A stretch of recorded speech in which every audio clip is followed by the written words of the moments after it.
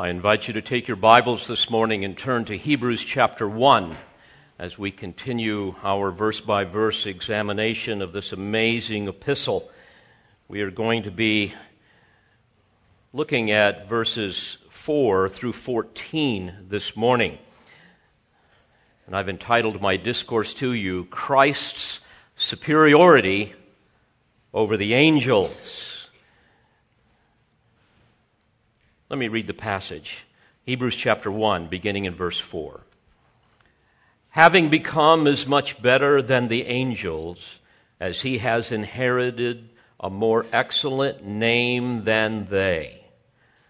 For to which of the angels did he ever say, Thou art my son, today I have begotten thee?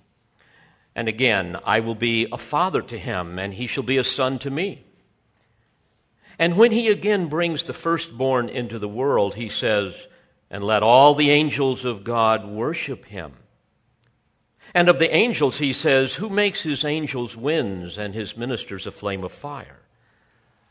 But of the Son he says, Thy throne, O God, is forever and ever, and the righteous scepter is the scepter of his kingdom.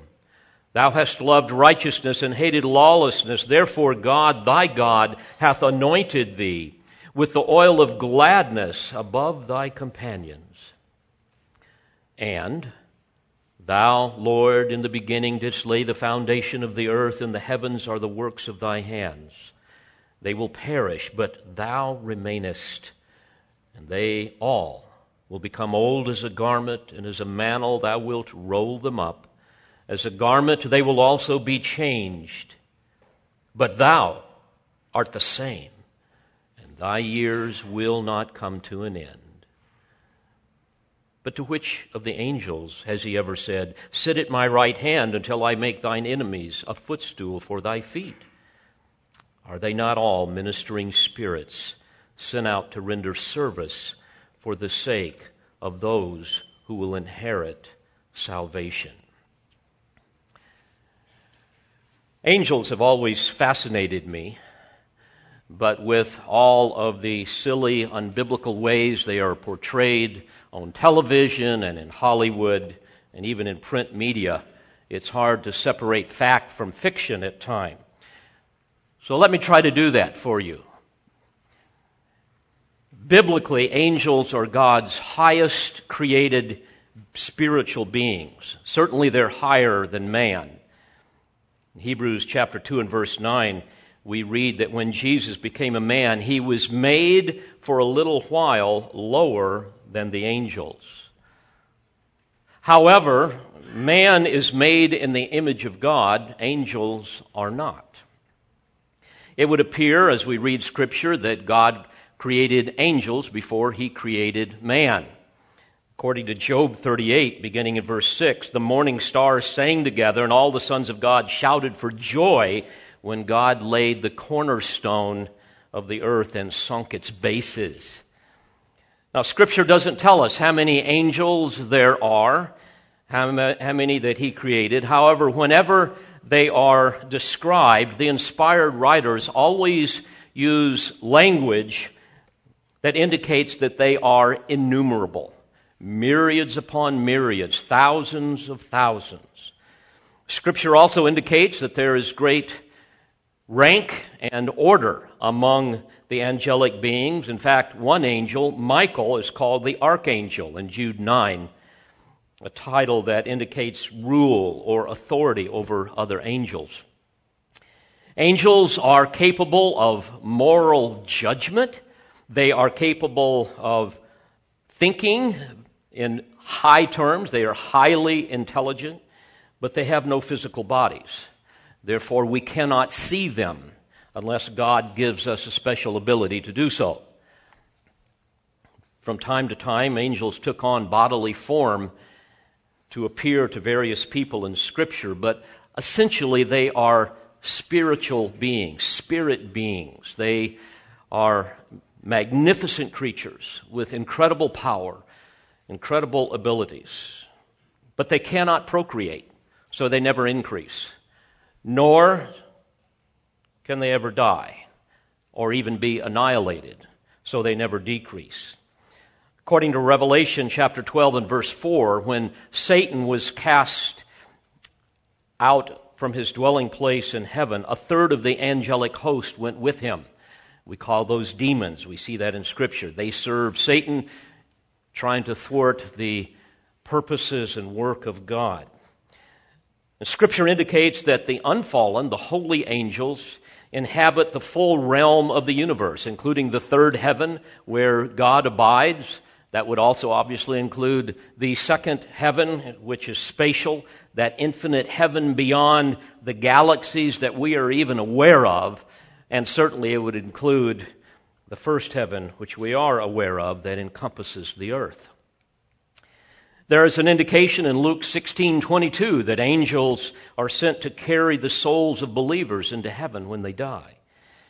And repeatedly we read how God will send his angels to gather up the wicked for judgment at the end of the age and deal, according to 2 Thessalonians 1:8, deal out retribution to those who do not know God and to those who do not obey the gospel of our Lord Jesus.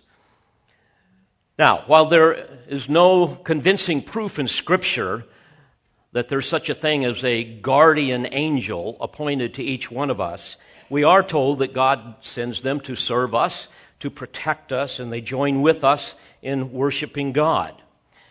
We are even warned in Hebrews 13:2 to be careful how we treat strangers, since we might be entertaining angels without knowing it. But it's important to understand that the first century Jews to whom this epistle was written literally worshiped angels. They understood that they were God's highest created beings, higher than man. They believed that angels served God, but they also erroneously believed a number of things about them. For example, they believed that the angels gave counsel to God in what we might call a celestial senate. For example, in Genesis 1:26, where God says, "Let us make man in our image," they thought that the us referred to a collaborative effort between God and this angelic senate. Unfortunately, the ancient rabbinic teachings, the writings found in the Talmud, reveal all kinds of fanciful things about angels that the Jewish people believed. They believed, for example, that there was such a thing as a recording angel that recorded everything that men spoke. They believed there was an angel of death who went out only to do God's bidding and who impartially delivered summons to both the righteous as well as the wicked. There was a guardian angel, they believed, for every nation and for every child. They believed that 200 angels controlled the movement of the stars. And then there were special angels that had special assignments. For example, one was the calendar angel that controlled the days and the months and the years.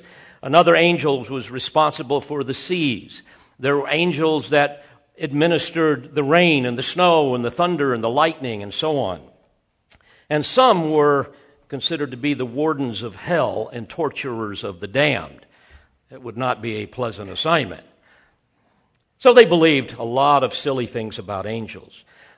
But they also believed the truth about angels that the prophets taught them, revealed in the Old Testament scriptures. They understood, for example, that God placed angels as sentinels over there in the Garden of Eden. They believed that there was an angelic invisible army, for example, that was sent to Dothan to protect Elijah from the Syrians. They believed that God had sent an angel to shut the mouths of the lions when Daniel was thrown into their den. They are called mighty ones who do his word in Psalm 103:20 and so on. They believed those things. But most importantly, they believed the truth that angels assisted God when the law was mediated to Moses at Mount Sinai. And of course, according to Scripture, they were commanded to carve wooden angels, overlay them with gold, and with wings outspread, they were set over the Ark of the Covenant. Now, if for no other reasons than these, the Jews esteemed angels next to God. However, They believed, therefore, that angels outranked this man called Jesus of Nazareth that everybody was so excited about. And so for this reason, the writer of Hebrews has to convince them that Christ is the mediator of a better covenant than that given through Moses. So, it is this mixture of truth and error concerning angel worship.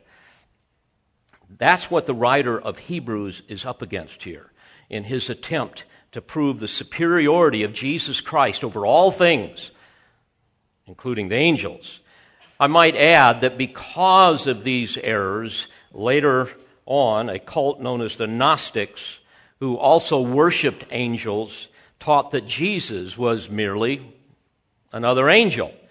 And this lie slithered into the church, as all lies tend to do, slithered into the church at Colossae, causing Paul to warn them in Colossians 2:18, "Let no one keep defrauding you of your prize by delighting in self-abasement and the worshiping of the angels."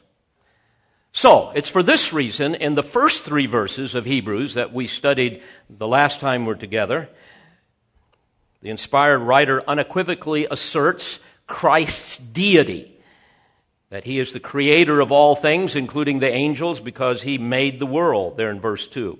That he is the sustainer of all things, because he upholds all things by the word of his power, there in verse 3. He is also the consummator of all things, because he is the heir of all things, in verse 2. And finally, he is the redeemer of his elect, because he has made purification of sins and has now sat down at the right hand of the majesty on high. So that brings us to the passage before us, verses 4 through 14.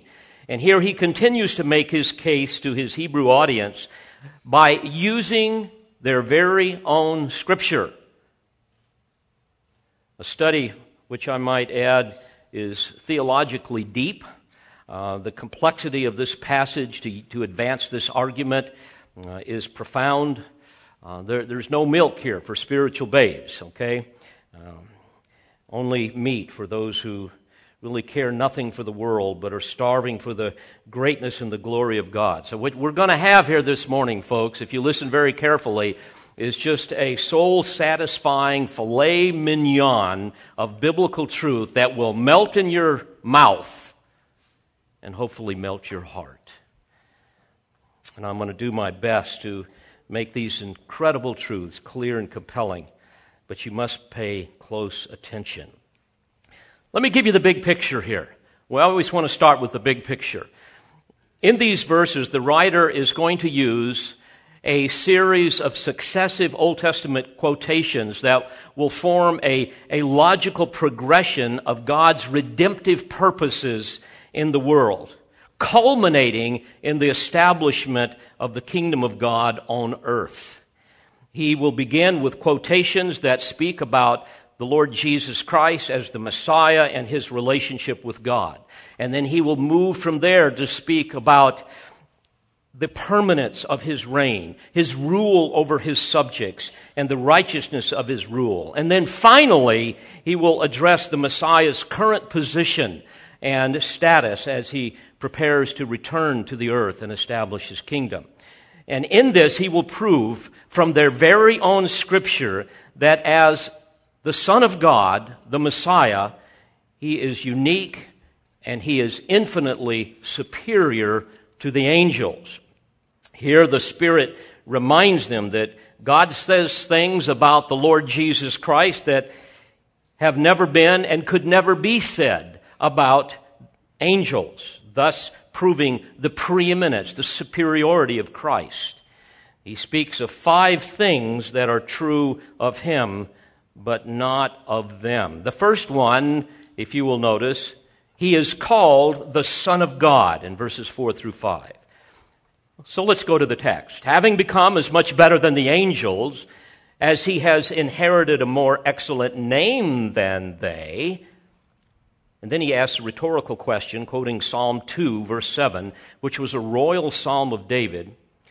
He says this, "For to which of the angels did he ever say, 'You are my son, today I have begotten you'?"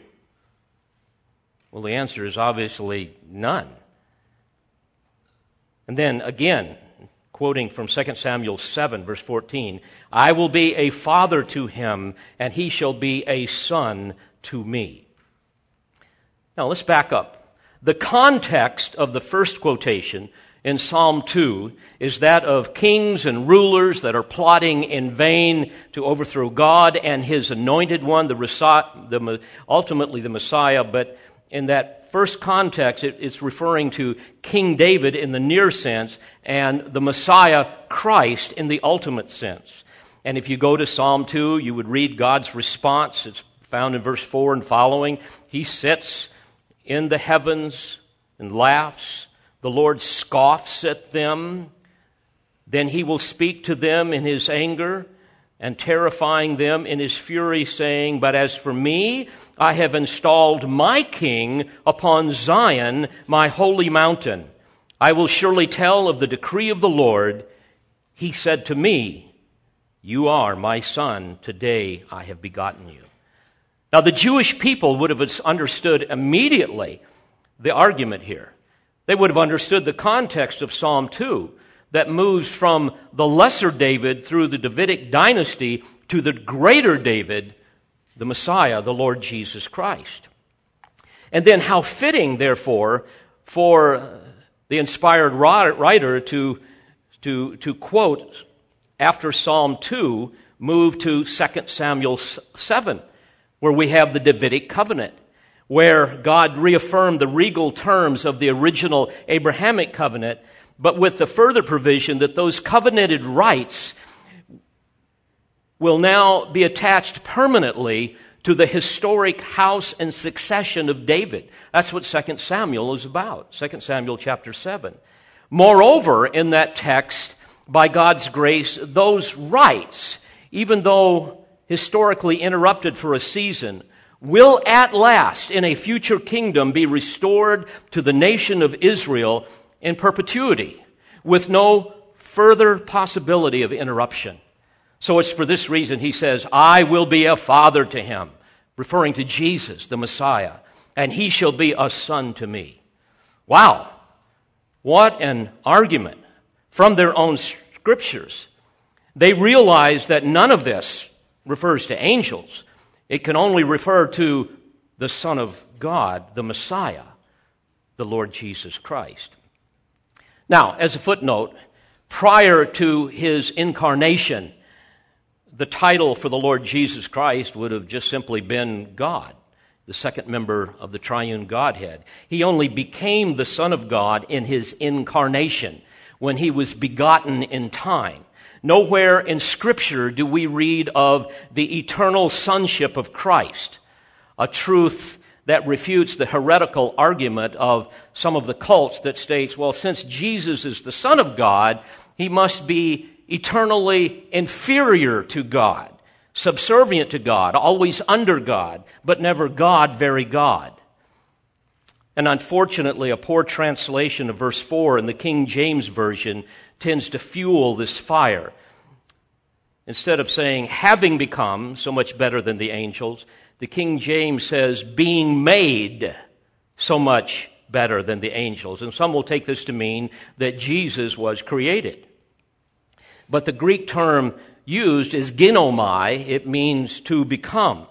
In other words, as the Son, he became lower than the angels when he took on the human form in his incarnation. If the writer wanted to say that Christ was created in verse 4, he would have used the Greek term poieo, which means to make or to create, but he did not use that. So Jesus became the Son of God at his incarnation. And as we look at Scripture, as a result of the Holy Spirit coming upon the Virgin Mary, Luke says in Luke 1:35, the holy offspring shall be called the Son of God. And later, Luke says in Luke 3, verse 22, the Holy Spirit descended upon him in bodily form like a dove, and a voice came out of heaven, thou art my beloved Son, in thee I am well pleased. But folks, he is not only the Son because of his virgin birth, but also because he was begotten again from the dead in his resurrection. Now stick with me here. Paul speaks of this in Romans chapter 1, beginning in verse 3. He says, concerning God's Son, who was born of a descendant of David according to the flesh, who was declared the Son of God with power by the resurrection from the dead, according to the Spirit of holiness, Jesus Christ our Lord. Now it's fascinating when you think about it. We don't become sons of God in the fullest sense until we are born again, right? We're sons of God in the sense that He created us, but we're not really His sons until we are, in the fullest sense, until we're born again. Likewise, the Lord Jesus Christ. Yes, He became God's Son at His human birth, but the fullness of His sonship came in His second birth, when He rose again. He was declared to be a son when He rose from the dead. That's Paul's point. Now, notice in verse 6, the writer continues to establish the Messiah's relationship with God to prove His superiority over the angels. Not only is He called the Son of God, but secondly, He is called the firstborn. Verse 6. And when He again brings the firstborn into the world, He says, and let all the angels of God worship Him. This is a quotation from Deuteronomy 32 and verse 43. I need to pause for a second with a footnote. These quotations, if you look them up, are going to vary slightly from the Old Testament text that you have, that I have, from which they were taken, because at the time that this letter was written, most Jews used a Greek translation of the Old Testament called the Septuagint. And it is from the Septuagint that the quotations in Hebrews are taken. I might also add, this is one of several reasons why we do not believe Paul wrote this letter, because he typically quoted directly from the Hebrew text more than the Septuagint. Now, let's go back to verse 6. When He again brings the firstborn into the world, He says, and let all the angels of God worship Him. Well, first of all, this was hard for the Jews to swallow. You mean the angels are supposed to worship this carpenter's son from Nazareth? Are you kidding me? We're supposed to worship Him as our Messiah? You see, Jesus just didn't meet up to their expectations. They wanted a conqueror, not some meek and mild-mannered prophet. But notice the argument here. He is the firstborn, it says. Prototokos in the original language.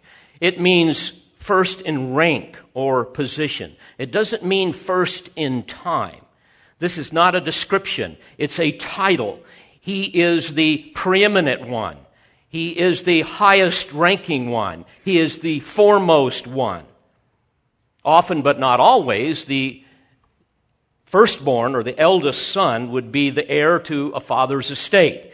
But that wasn't always the case. You will remember Esau was the firstborn. He was the eldest son. But Jacob was the prototokos. He was the first in rank. Now, if we go to Colossians chapter 1, for example, in verse 15, Paul says here, speaking of Christ, and He is the image of the invisible God, the firstborn of all creation.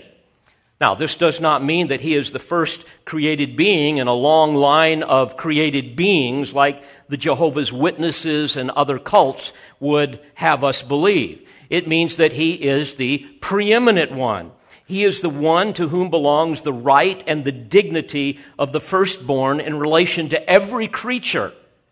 That's the point. He is the highly exalted one. He is the one above every creature and heir and ruler of all. A few verses later, in verse 18 of Colossians 1, Paul says, He is also head of the body, the church, and He is the beginning, the firstborn from the dead.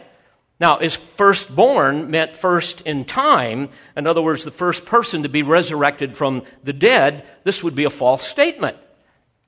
A number of people had been raised from the dead before Jesus. Lazarus was resurrected from the dead prior to Jesus. A number of Old Testament saints were raised from the dead. Remember at the crucifixion, Matthew 27. So again, the term has nothing to do with time, but with rank, with position. Jesus is the prototokos from the dead, the most highly exalted one of all who have been resurrected from the dead. Now this helps us understand verse 7. And when he again brings the firstborn into the world. Now let's stop here. The world here, an interesting term in the original language, it means the inhabited earth. Well, obviously Christ was not the first person born in the earth, but he was the preeminent one, the greatest one, the most highly exalted one who came to an inhabited earth where millions had been born prior to his birth. Now let's look closely here at verse 7. There's an interesting word that the Spirit of God inspired the writer to use. And when he again brings the firstborn into the world. What does this mean? Well, this speaks of the time when the preeminent one, the firstborn, the highly exalted one, the Messiah, the Lord Jesus Christ, returns in all of his glory as King of Kings and Lord of Lords at his second coming. You see, although he was the most highly exalted one, when he came the first time, he came in obscurity. He came in humility. But when God the Father again brings the firstborn into the world, no one's going to miss him. They will see him as the glorified Messiah King. They will see the one described in Psalm 2 that the writer was referring to, the one who sits in the heavens and laughs. Dear friends, a day is going to come when the Lord Jesus Christ, who is currently seated at the right hand of the Father, is going to rise in his fury and in his indignation, and with his nostrils flared, he is going to return once again to this earth in all of his wrath and all of his fury to judge the nations of the world. He will return again, as this text says, to this world, this inhabited earth.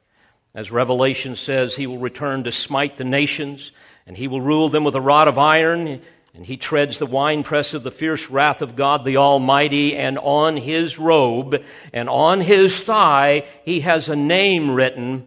You know it, King of Kings and Lord of Lords. You know, Zephaniah and many other prophets prophesied about that coming day when the preeminent one, the firstborn, is going to return again. That's described here in Hebrews 1:7. Zephaniah says this in chapter 3 and verse 8.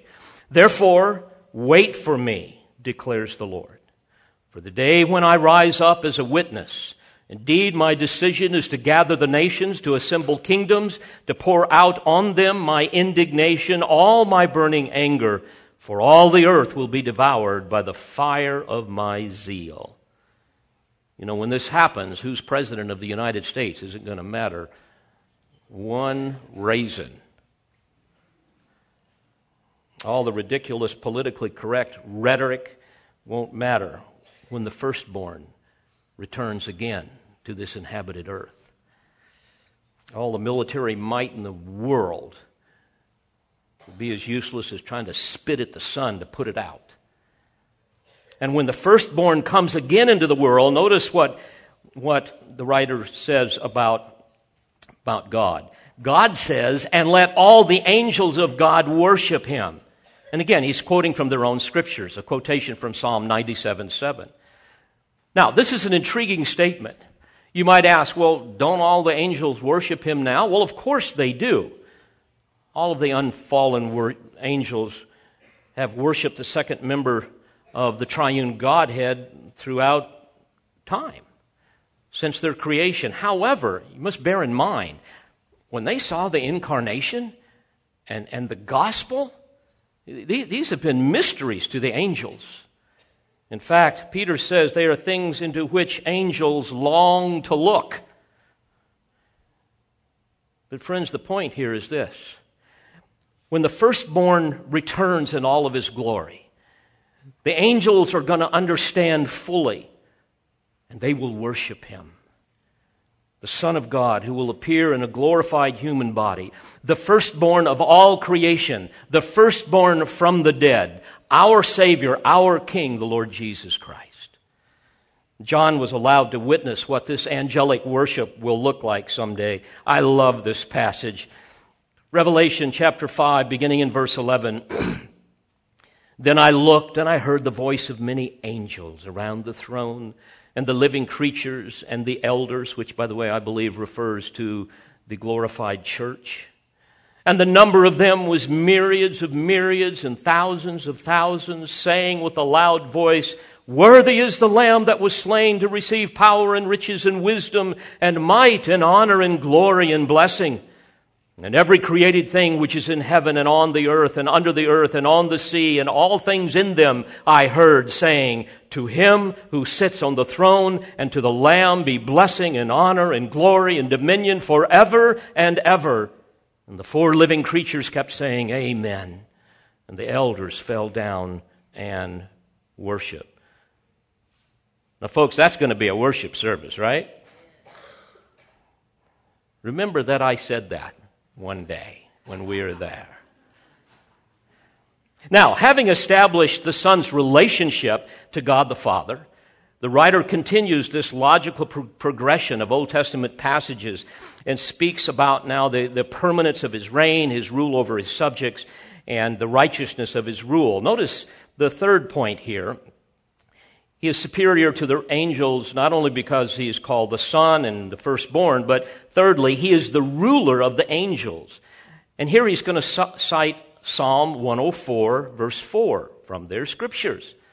Notice verse 7. And of the angels, he says, who makes his angels winds and his ministers a flame of fire. The term make can also be translated create. The idea here is he is the one who employs his angels as the winds, his ministers as the lightnings, or he makes his angelic ministers the directing powers of winds and flames, and when they are required to perform his will. So once again, from their own scripture, the writer is reminding them that basically the angels are subordinate to the Son. They are servants of the Son, the one who created them. Moreover, Christ is the one that makes his angels invisible and powerful like the wind, as well as purifying and destructive as fire to execute his judgment. As I thought about this, my mind went to Matthew chapter 13 and verse 40, where Jesus says, At the end of the age, the Son of Man will send forth his angels, and they will gather out of his kingdom all stumbling blocks and those who commit lawlessness, and will throw them into the furnace of fire. In that place there will be weeping and gnashing of teeth. So Christ is superior to the angels because he is called Son of God. He's called the firstborn because he's the ruler of the angels. And fourthly, he has an eternal throne. And this is what the argument is in verses 8 through 12. So the writer begins by quoting Psalm 45, verses 6 and 7, here in verse 8. But of the Son, he says, Your throne, O God, is forever and ever. And the righteous scepter is the scepter of his kingdom. By the way, can there be any clearer affirmation of the deity of Christ than what we have right here? Jesus is the eternal God who will rule forever. What a comforting thought with all of the chaos of this presidential election. Folks, you just got to stay focused on the real story, the ultimate story. Now, the word kingdom that is used here, basileia, is used 18 times in the epistles, and it always refers to the divine rule of God. And 7 times the kingdom is specifically assigned to our Lord Jesus Christ, as it is right here. This position of divine sovereignty is presented by the writer of Hebrews as evidence of our Lord's infinite superiority over all of the angelic host. That is the point. And it's interesting.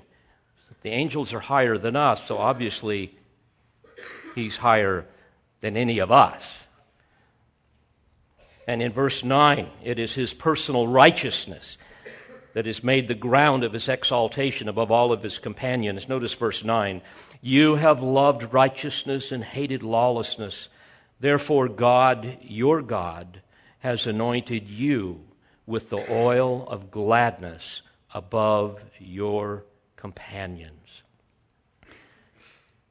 As I read this, I'm reminded of just the contrast that we have here to the corrupt and godless rule we experience with our leaders who hate righteousness, whose hearts know nothing of real gladness, nothing of real contentment, because they have no hope, because they don't have Christ. They're obsessed with power and prestige rather than moral integrity, rather than glorifying God. They have no fear of God. So they don't love righteousness, nor do they hate lawlessness. But next, the writer goes on in verses 10 through 12 and cites from Psalm 102, verses 25 through 27. And you, Lord, referring to Christ, in the beginning laid the foundation of the earth, and the heavens are the works of your hands. They will perish, but you remain. And they all will become old like a garment, and like a mantle you will roll them up. Like a garment they will also be changed. But you are the same, and your years will not come to an end. The argument is simple. Unlike the angels, Christ, the Lord Jesus, is the Creator, and He is eternal. He is immutable. He never changes. Remember in John 1, John makes it very clear that He is the eternal Word. He is the pre-existent, self-existent, uncreated Creator of the universe. And folks, what a magnificent truth this is to anchor our soul during these times of uncertainty. I mean, life is always uncertain. We have no guarantees.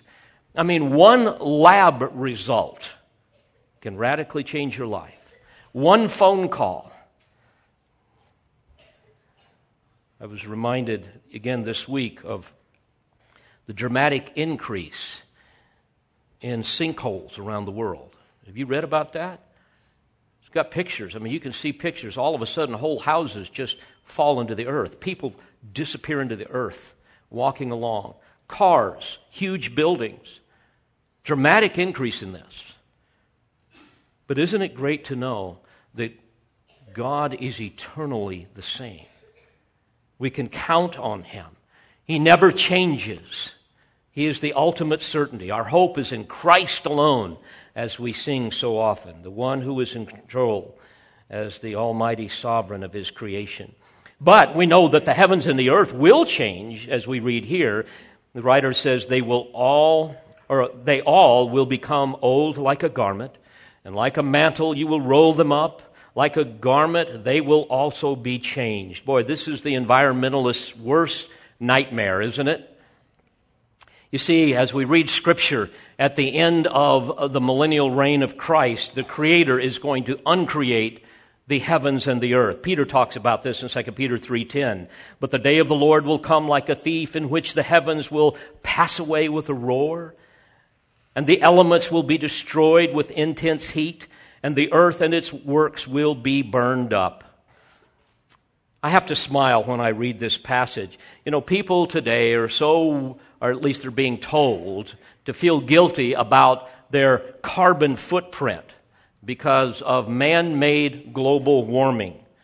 You know, what they need to be concerned about is their spiritual footprint and God-made global incineration. I mean, that's the reality here. In Revelation chapter 6, beginning in verse 12, we read about this time. John says, and I looked when He broke, referring to Christ, the sixth seal. And there was a great earthquake, and the sun became black as sackcloth made of hair, and the whole moon became like blood. And the stars of the sky fell to the earth, as a fig tree casts its unripe figs when shaken by a great wind. The sky was split apart like a scroll when it is rolled up, and every mountain and island were moved out of their places. Then the kings of the earth and the great men and the commanders of the rich and the strong and every slave and free man hid themselves in the caves and among the rocks of the mountains. And they said to the mountains and to the rocks, Fall on us and hide us from the presence of him who sits on the throne and from the wrath of the Lamb, for the great day of their wrath has come, and who is able to stand?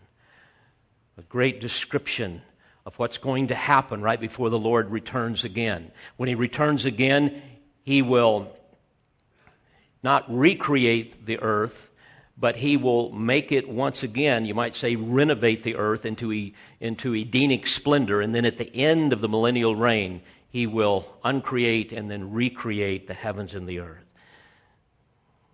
Folks, we need to really relax in these great truths, by the way, especially with respect to God's unchangeable nature, his immutability. In fact, Hebrews chapter 13, verse 8, we read that Jesus Christ is the same, you know it, yesterday and today, yes, and forever. You know, everything that we see, everything that we experience in this world is going to pass away with a roar, Peter tells us. An inconceivable act whereby a holy God is going to purge the universe once and for all from every vestige of sin. And then our precious Jesus is going to create a new heaven and a new earth. This is the one that we worship, Christ, the preeminent one. Well, finally, having proven Christ's superiority over the angels by emphasizing his relationship to God and establishing the permanence of his reign, he finally addresses the Messiah's current position, his current status right now as he prepares to return and establish his kingdom. So finally, Christ is superior to the angels, number 5, because all things are subject to him. I might add that this is the 7th Old Testament passage used in the writer's argument, quoted from Psalm 110, verse 1. Which, by the way, is another royal psalm, which was one of the favorites of the early church because of its obvious messianic implications. So in verse 13, he says, But to which of the angels has he ever said, Sit at my right hand until I make your enemies a footstool for your feet? Obviously, none of them. Again, they're fully aware of what Psalm 110 is all about. It pictures the Messiah, the divine king, priest, ruling in the midst of his enemies. If you read that psalm, it speaks of how he's preparing to destroy all of the rival kings in the day of his wrath, that he's going to come and judge the nations. He's going to fill the places with dead bodies. He's going to overthrow all of the satanic chiefs that lead the nations and against him. And by the way, that's what they were looking for in Jesus. And they didn't see that. They're going to see it one day when he returns again. Daniel speaks of this time in Daniel chapter 7, beginning in verse 13. He says, I kept looking in the night visions, and behold, with the clouds of heaven, one like a son of man was coming.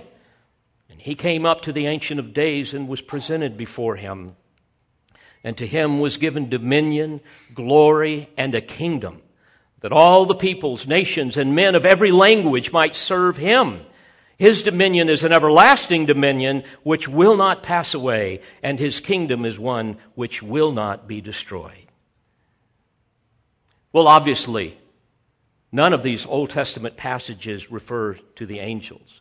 They can only refer to the Messiah, the Son, the Lord Jesus Christ.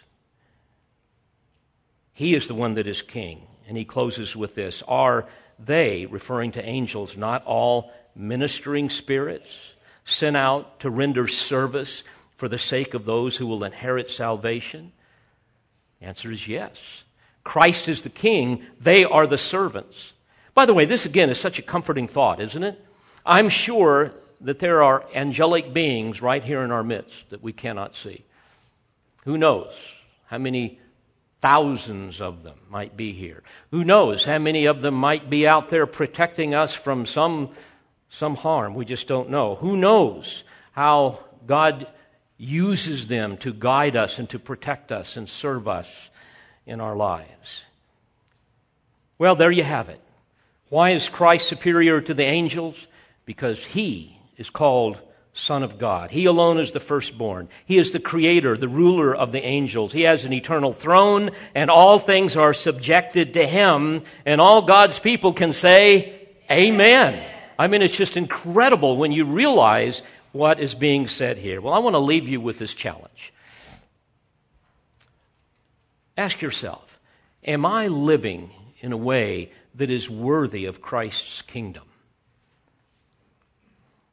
Paul says in Colossians 1:13, he rescued us from the domain of darkness and transferred us to the kingdom of his beloved Son. And in 1 Thessalonians 2:12, we are told to walk in a manner worthy of the God who calls you into his own kingdom and glory. Are you doing that? Are you walking in a manner worthy of what God has given you in Christ? You remember last week I challenged you to get excited about our eternal kingdom, not the passing kingdom of the United States of America. You say, well, Pastor, what must I do? Let me give you one passage in closing, Hebrews 12. And we'll look at this in great detail when we get there later on. Beginning in verse 28, the writer says this, since we receive a kingdom which cannot be shaken, let us show gratitude by which we may offer to God an acceptable service with reverence and awe, for our God is a consuming fire. Folks, we've got to learn to cultivate a heart of gratitude and a worshiping life that offers holy service to our worthy and our awesome God. Are you doing that? I hope you are. Let me give you one suggestion. The most important thing that you can do to help you walk in a manner worthy of the God who calls you into his own kingdom and glory is this. Discipline yourself to have a consistent devotional life. Let me say it again. Discipline yourself to have a consistent devotional life. Not that you do it out of duty, but you do it out of desire. The psalmist says in Psalm 119:1, how blessed are those whose way is blameless, who walk in the law of the Lord. That means who habitually and with great discipline study and meditate and obey the Word of God.